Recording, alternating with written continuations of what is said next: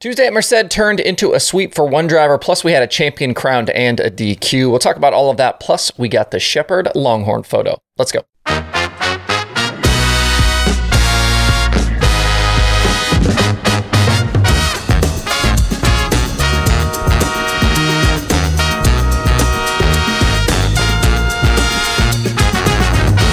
It's Wednesday, November 23rd. I'm Justin Fiedler. This is Dirt Tracker Daily. Before we get into things today, this is probably my last show of the week. Figured I'd take a few days off with the holiday here. If something gets crazy, though, something crazy happens, we can definitely fit in an episode somewhere if need be. Also, because we're coming up on Black Friday and Cyber Monday, I've gone ahead and just put the entire merch store on sale. Every hat, shirt, decal has been discounted. That includes the new hats as well. And I'll keep the prices where they are through next Monday, that Cyber Monday, if you want to go ahead and grab something. And I'll still cover shipping and taxes if you live in the U.S. Head over to shop.dirttracker.com to take advantage of the savings. I'm not traveling anywhere for Thanksgiving, so if you make an order, I'll have them packed and shipped pretty quickly. Last night at Merced Speedway in California, we got the first of two nights of racing with the USAC Midgets and Local 360 sprint cars. Once preliminary action on the night was completed, all Buddy Kofoid had to do was fire off fourth feature, which he did, and he claimed the USAC National Midget Championship for the second straight season. According to Wikipedia, Kofoid becomes the 12th different driver to win USAC Midget titles back-to-back, with the last one being Brian Clausen in 2010 and 2011. No surprise to see Kofoid wrap it up with still a couple of race nights left. He's been absolutely lights out in the Midget this season. He's won 12 of the 30 races. That's 40% of the shows. He's finished in the top 5 in all but 4 races and in the top 10 in all but 2. His average finish for the year right now is an insane 3.7.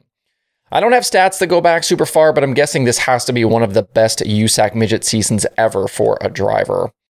In the night's Midget feature, Jake Andreotti, Chance Crum, and Justin Grant led early, but Carson Macedo was on a charge, and he went 5th to the lead in 10 laps. From there, he was never really challenged again, including on a late restart. The win for Macedo was his first ever with the USAC National Midgets. And if you go back over the last week, you can tell Macedo kind of just needed some time to acclimate to the car after a long season in the sprint car. He was 16th in a B on the first night back in a Midget at Bakersfield. He was then 22nd, 10th, and then 4th at Placerville through the Hangtown 100, and now he's a winner. With the way his improvement has gone here over the last week, he may win the next 2 nights as well. Behind Macedo, Kofoid hard charged from 14th to finish 2nd, with Justin Grant rounding out the official podium. I say official because Jake Andreotti was actually 3rd at the checkered flag, but his night went sideways in post-race tech. All USAC said in the post-race release was that he was DQ'd for failing inspection, but we know this morning that it was because of his engine. Brian Axup and the Esslinger Twitter account posted after the DQ that the engine mapping was set 200 RPMs too high at 10,000 instead of 9,800, and that's why Andreotti failed. Axup took responsibility for the mistake, explaining that the mapping was not set correctly after the team needed to change engines at Placerville. Their plan today is to have USAC check everything before they roll onto the track to just avoid any sort of issues. In the night's sprint car show, Macedo made it a sweep after starting 3rd and getting around Tanner Carrick for the lead before halfway. Macedo was in the Tarleton 21. He used lap traffic to sneak by the 83T, and then he held off a final lap challenge from Chase Randall to bag the win. The attempt from Randall actually cost him 2nd as well, with Tyler Courtney sneaking by to finish runner-up with Randall back to 3rd. Sunshine was driving the Works Limited 57.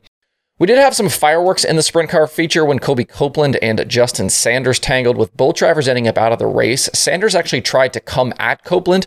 I don't know if there was going to be a physical altercation or if he just wanted to yell at him, but track officials held him back from doing so. The two had traded moves and some contact right before the incident happened, and we're not really quite sure what happened with the crash, as Flow Racing's replay just kind of showed the tail end of the incident. If you're in the area today, Merced, located east of San Jose and north of Fresno on Highway 99, they'll line them up and do it all over again tonight. If you can't get there, you can watch it live over on Flow Racing. Don't forget the USAC Midget season ends on Saturday at Ventura for Turkey Night.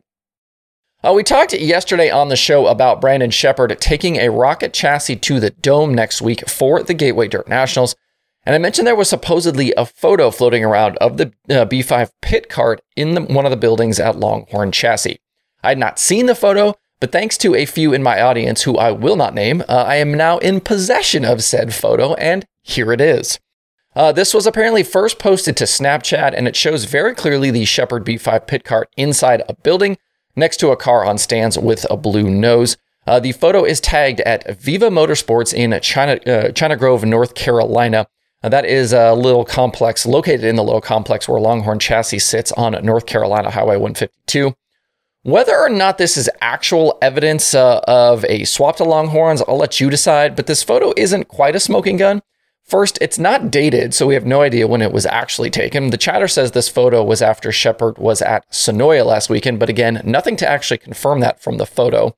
Also, outside of the tag on the photo that says Viva Motorsports, that could technically be photoshopped on, and nothing in the photo is visible that says Longhorn or anything like that, so we can't really confirm that this is indeed the Longhorn shop. I'm sure if you've been inside that shop, you would recognize it, but nothing in the photo specifically says that this is a Longhorn chassis.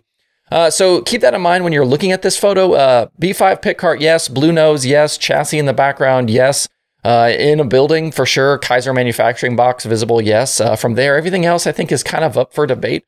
So we'll let you decide on whether or not this is actually evidence of Brandon Shepherd being in a Longhorn chassis next season.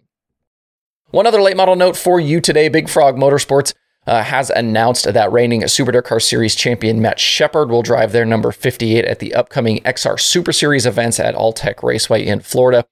The Sunshine State 50 takes place December 2nd and 3rd. And according to the release from the team, they are also working on having Shepherd in the car during speed weeks in January and February next year between Georgia and Florida. Shepherd said the last time he thinks he was in a late model was at Brewerton with the World of Outlaws way back in 2009. So definitely been a while since Shepherd was in a late model. He's obviously a talented racer and a modified, so it'll be fun to see what he can do with the late model crowd. Looking elsewhere over the next few days, there are a few other dirt racing events going on. The Gobbler 100 at Cochran Motor Speedway features $10,000 to win for Crate Racing USA late models. The Ironman Series closes out its year on Sunday at 411 Motor Speedway. They're racing for $5,000 to win.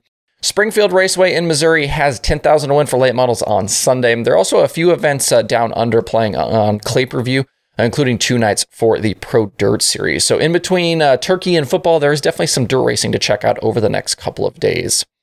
If you're in the market for other dirt racing podcasts this week, Loud Pedal has Brent Cox from Abacus Racing. Passing Points has another Down Under episode. Forward Bite has Boom Briggs. Dirt Tracks and Rib Racks has Travis Berryhill. And there are new episodes of the Dirt Reporters and the Dirt Nerds. To see the full list of shows and episodes, head over to dirttracker.com/podcasts. And today's streaming schedule is exactly the same as it was yesterday. Action from Merced and Flow 24/7 over on Flow Racing, plus Dirt Vision Now. If you want to see the full daily streaming schedule through the weekend with links to watch, visit dirttracker.com/watch tonight. That's it for the show today. Enjoy the Thanksgiving holiday weekend. Please hit that like button and subscribe to the show if you don't do so already. Thanks everybody for tuning in this week. We'll be back next Monday for more Dirt Tracker Daily.